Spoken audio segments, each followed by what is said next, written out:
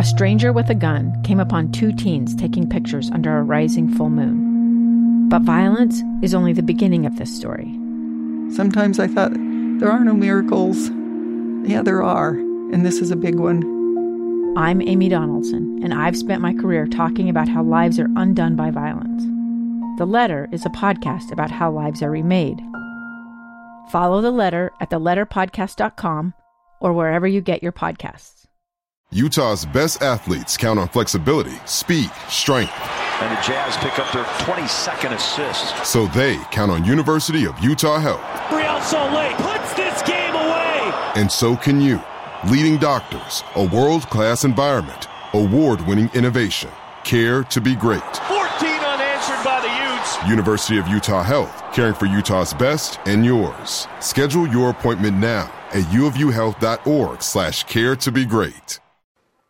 Let's lock in. This is Unrivaled. Yes! Yes! The teams you live for, the sports you love. With Scott Mitchell and Alex Keurig, presented by G2G Bars on 97.5 The KSL Sports Zone.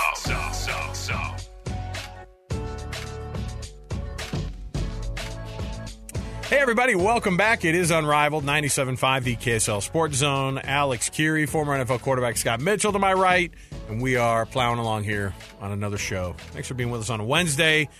We're just going to jump right in here. And we're going to put the food talk behind us, Scott. All right? All the food talk and all the disagreements we have that are based on food, we're better than that. Okay? It's just based on pizza. Let's jump in here. We're going to have a little bit more of a discussion here on now that there's been a bow put on the NFL Combine. Now we look toward the draft and what could come of it. We're going to start the show off here with our guest from CBS Sports, Josh Edwards. That's where we're going to kick things off at the cut. Let's do it. There we go. The unquestioned, undeniable, unrivaled, top sports story of the hour. Here's what made the cut. Ain't nothing like it. All right, the cut presented by G2G Bars, all natural ingredients, no preservatives, plenty of protein. G2G Bars, you've heard us talking about them for a long time. Give it a shot yourself. Perfect for anybody who needs that quick, tasty, and nutritious boost. And also Spherion.com/Utah. Spherion helps you get the job hunt done with. It also helps you find that great hire as well. Spherion.com/Utah. Spherion Staffing and Recruiting. Josh Edwards joins us, CBS Sports NFL draft expert. Josh, thanks for being with us, man. What's up? Oh, not too much. How about yourself? Oh, we're just doing a little radio show here. No problem. We have a lot of guys here locally that are of massive interest for us when it comes to everything. First, with the NFL Combine this year, is there an overall feeling from year to year like, oh man, this was an insane combine, or this year's not a great combine? Does that ever happen, or is it across the board? Like, we have such insane athletes who are participating in this thing now that it would be hard to think that it was such a bust. But does the combine get really, really good one year and not great another year? Yes and no. I think it fluctuates, based on the talent that is available specifically at each individual position. Last year we saw Jordan Davis and Travon Walker put up these freakish numbers out of Georgia, and then what Anthony Richardson did this year. So I think there's always those storylines that you can kind of latch onto coming out of the Combine, but really it's just reflective of the draft class as a whole. So at the top of the class, I think there's some really elite talents. And then once you get past that first 7, 8, 10, however many players it is, you've got this next group that's kind of jumbled together. Somebody that's number 15 on one team's board could be number 50 on another team's board. So I think there's a lot of volatility across the board. And we kind of saw that from the Combine this past week with some of these perceived top prospects kind of testing lower than what we expected.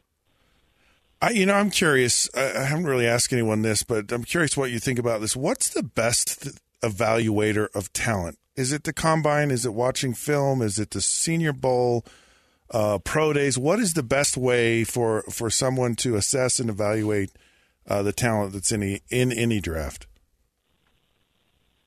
Yeah, I think your basis has to be the film. What they do on a weekly basis, how they rise to certain occasions, whether that means you're an FCS player rising and playing a Power 5 player.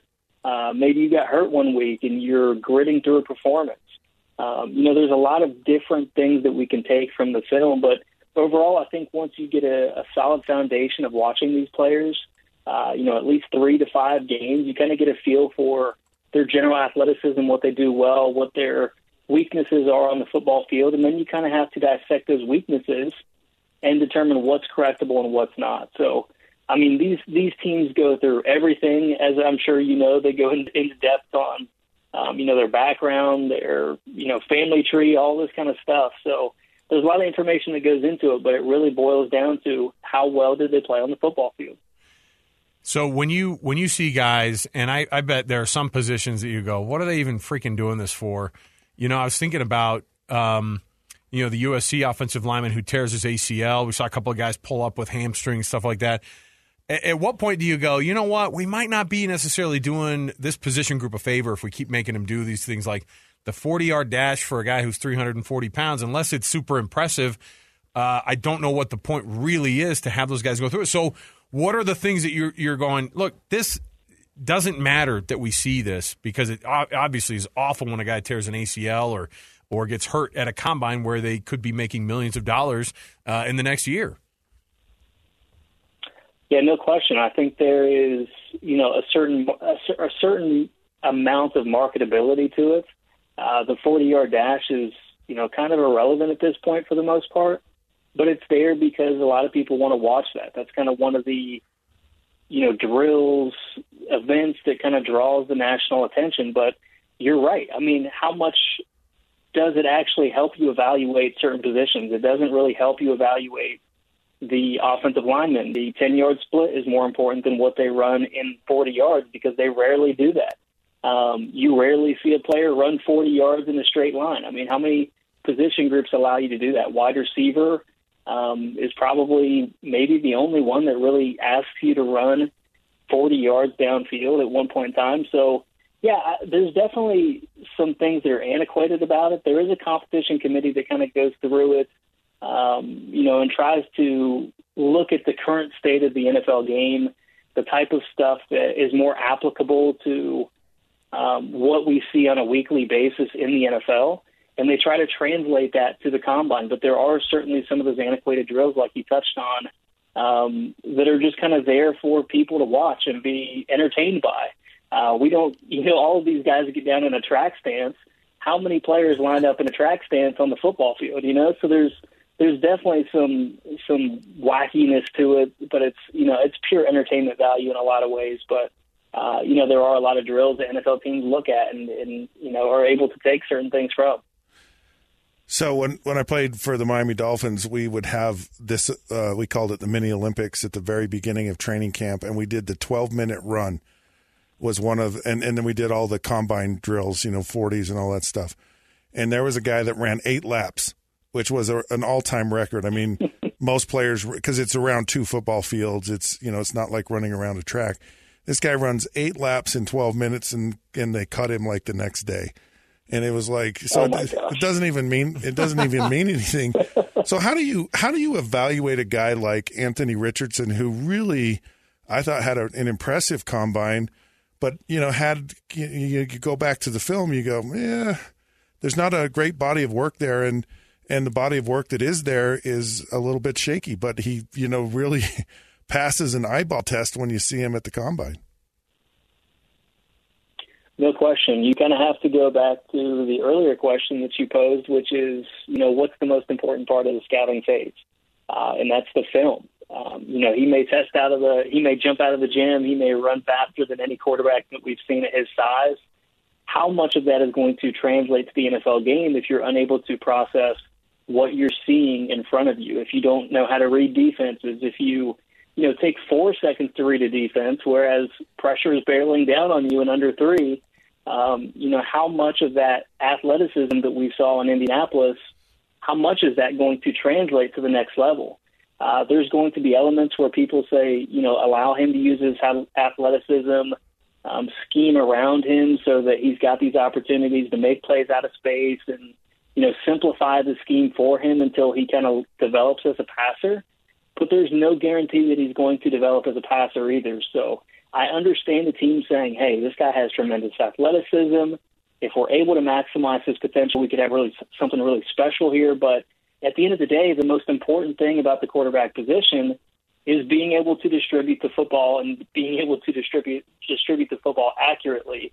And that's something that we have not seen from Anthony Richardson consistently. So he could certainly get there, and maybe his athleticism allows him some extra time to get to that point.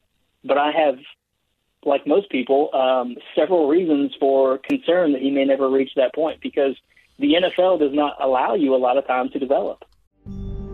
It's the story of an American held in a dark Venezuelan prison. Then all of a sudden they all kind of lined up.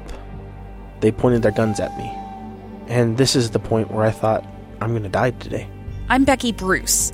I spent a year working on Hope in Darkness, which now has more than 2 million downloads. Find it on kslpodcast.com or wherever you listen to podcasts.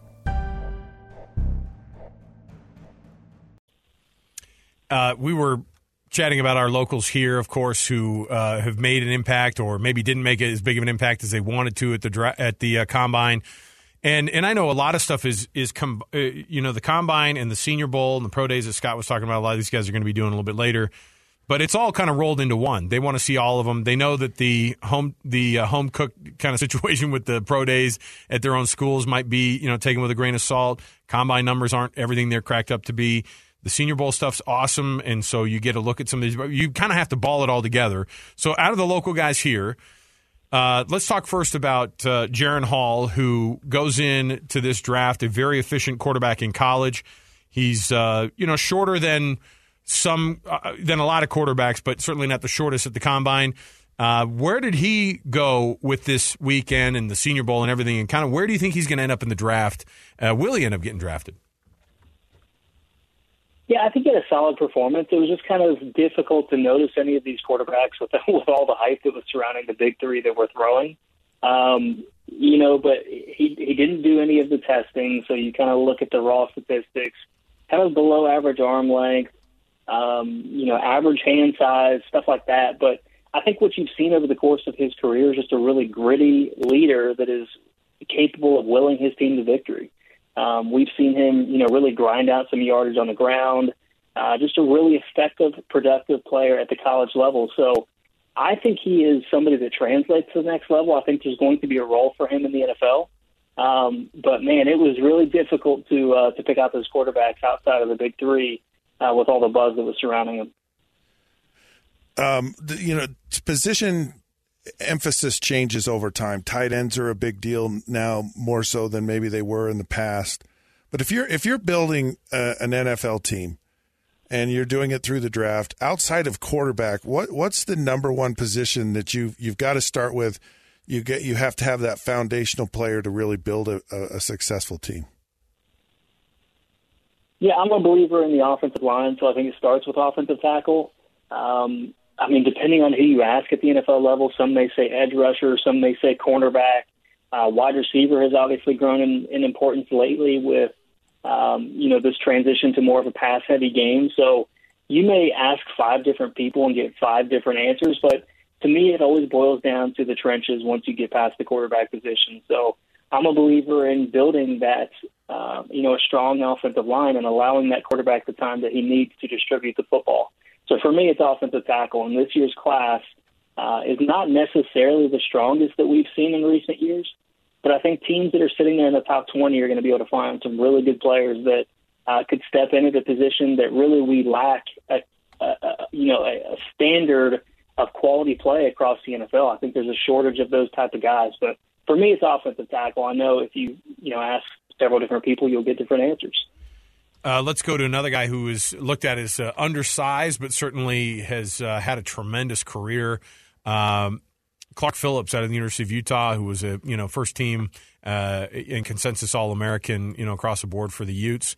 But being 5'9" and 184 pounds, that comes up like right off the bat. So where does he fit? Is he more of a corner? Is he a nickel guy? What position would he end up in, and where is he going to get drafted?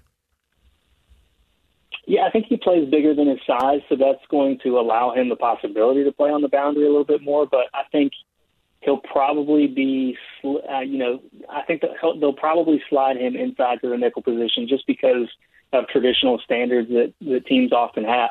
And in today's NFL, that's a starting role. A lot of these teams that, are facing wide receiver, three wide receiver sets are going to be putting three cornerbacks out on the field. So Clark Phillips, I think, has a role, even if you view him as a nickel. Now, you wanted to see a little bit faster of a time for him at 184 pounds. He ran a 4.51 in the 40. Solid 10-yard split, 1.51.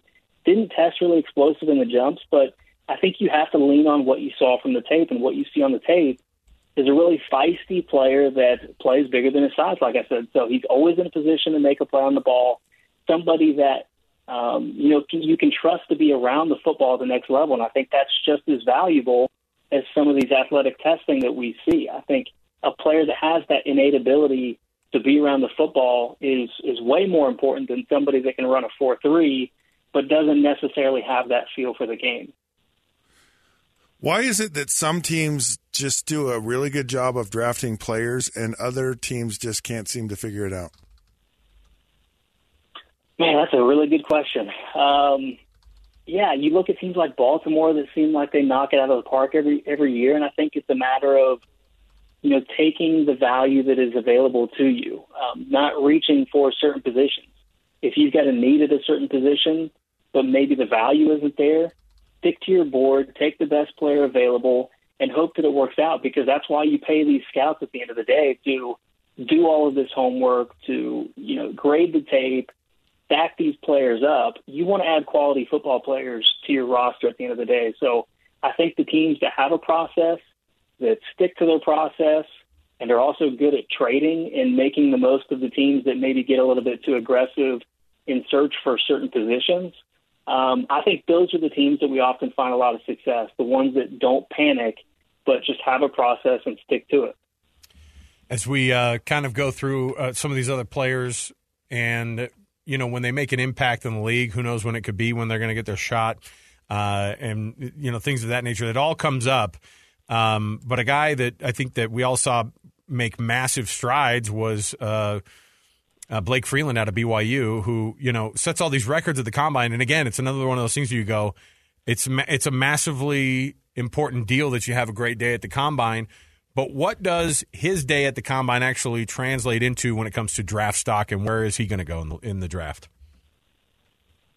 I think he's going to get bumped up a little bit because of the potential that he showed in Indianapolis. But at the end of the day, he does have issues with dropping anchor against stronger pass rushers.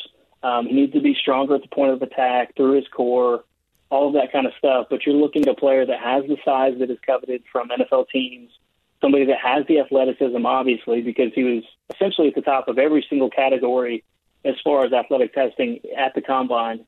So he's got that potential to be something more, but you really need an experienced offensive line coach that's going to be able to work with him, show him how to sink his hips into contact, absorb some of that contact a little bit better, and really redirect. Because I think once he has all of the tools to be successful, now he just needs a little bit more refining from a coach to the next level to really maximize his potential. Tight end is another position that's really been, has a greater value than it used to. And Dalton Kincaid at Utah, a lot of folks are talking about him as a first-round guy. Where do you see Dalton Kincaid? I think he's a first-round caliber player. At the top of this, I said that it's kind of a volatile draft. Somebody may see somebody at 15 and somebody else may have him at 50. I think Kincaid is in that next group of players that, depending upon what you're looking for, is certainly a first-round caliber player because he's a really fluid athlete. He runs good routes. He's got soft hands. And in today's NFL, where it's so pass-heavy, you're looking for those dynamic playmakers that can exploit some mismatches. With the way that he moves, a lot of people compare him to Travis Kelce with the way he moves, the way he catches the football, his ability to make plays after the catch. That's valuable in today's NFL. Not every pass catcher has to be a wide receiver. If you have somebody that has great size, but also has that speed, the way that Kincaid has, You're talking about a player that is really difficult to defend, and I think teams are going to look at him as a weapon in the pass game just as much as some of these top wide receivers in this class. And maybe that's why you see him go higher, because we do not have the type of wide receivers at the top of this class that we're accustomed to having. So maybe that's an opportunity for Kincaid to kind of exploit a weaker market and be taken a little bit earlier than what we would see in most years. Josh Edwards, you can follow him on Twitter, Edwards CBS, out of CBS Sports, and get your draft coverage and anything else when it comes to the NFL coming up here at the end of April. It's quite an interesting time in these young men's lives, and so we're looking forward to it. Josh, thanks for your help, man. Awesome. Absolutely, anytime. All right, there you go. We will take the break here. I like hearing that those guys are going to have a shot. I like hearing that Jaren Hall still would have a shot. You know, I think a lot of folks kind of have him between a late round guy and not being drafted. But I've heard it all, right? I mean, I've heard guys on this station who go, you know, who are quote unquote draft experts that go, yeah, man, he's not going to get drafted. It might be a nice third quarterback addition for camp, you know, to see. But the thing that I did see with him was a lot of folks go, this guy is definitely an NFL quarterback caliber guy, and if it's going to be a backup role for a minute, then do it and see what you can do and just prove yourself. But yeah, awesome stuff. I love that these guys are going to just have their lives turned over for the positive in the next few weeks. It's just a really fun time. It was a fun draft day for you, wasn't it, Scott? Sure, I got drafted. What did you guys eat? What was the food that was served? Draft. Was it the pie served at your draft party? No. That was ice cream from the creamery.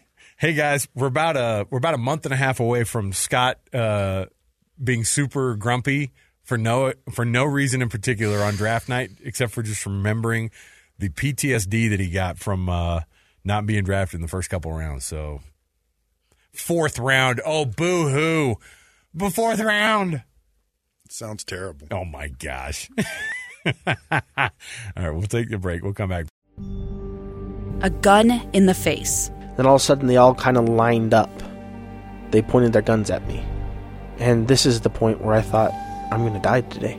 Started 2 years of horror for an American in Venezuela. They said, you need to give us your phone and get ready because you're coming with us. I'm Becky Bruce, and I spent a year researching and piecing together Josh and Tammy Holt's story about their ordeal in a notorious prison. That's when everything started to turn bad. We had another pound on the door. Boom, boom, boom. And there was the police once again. You can binge all of the episodes of Hope in Darkness on KSLPodcasts.com or wherever you get your podcasts.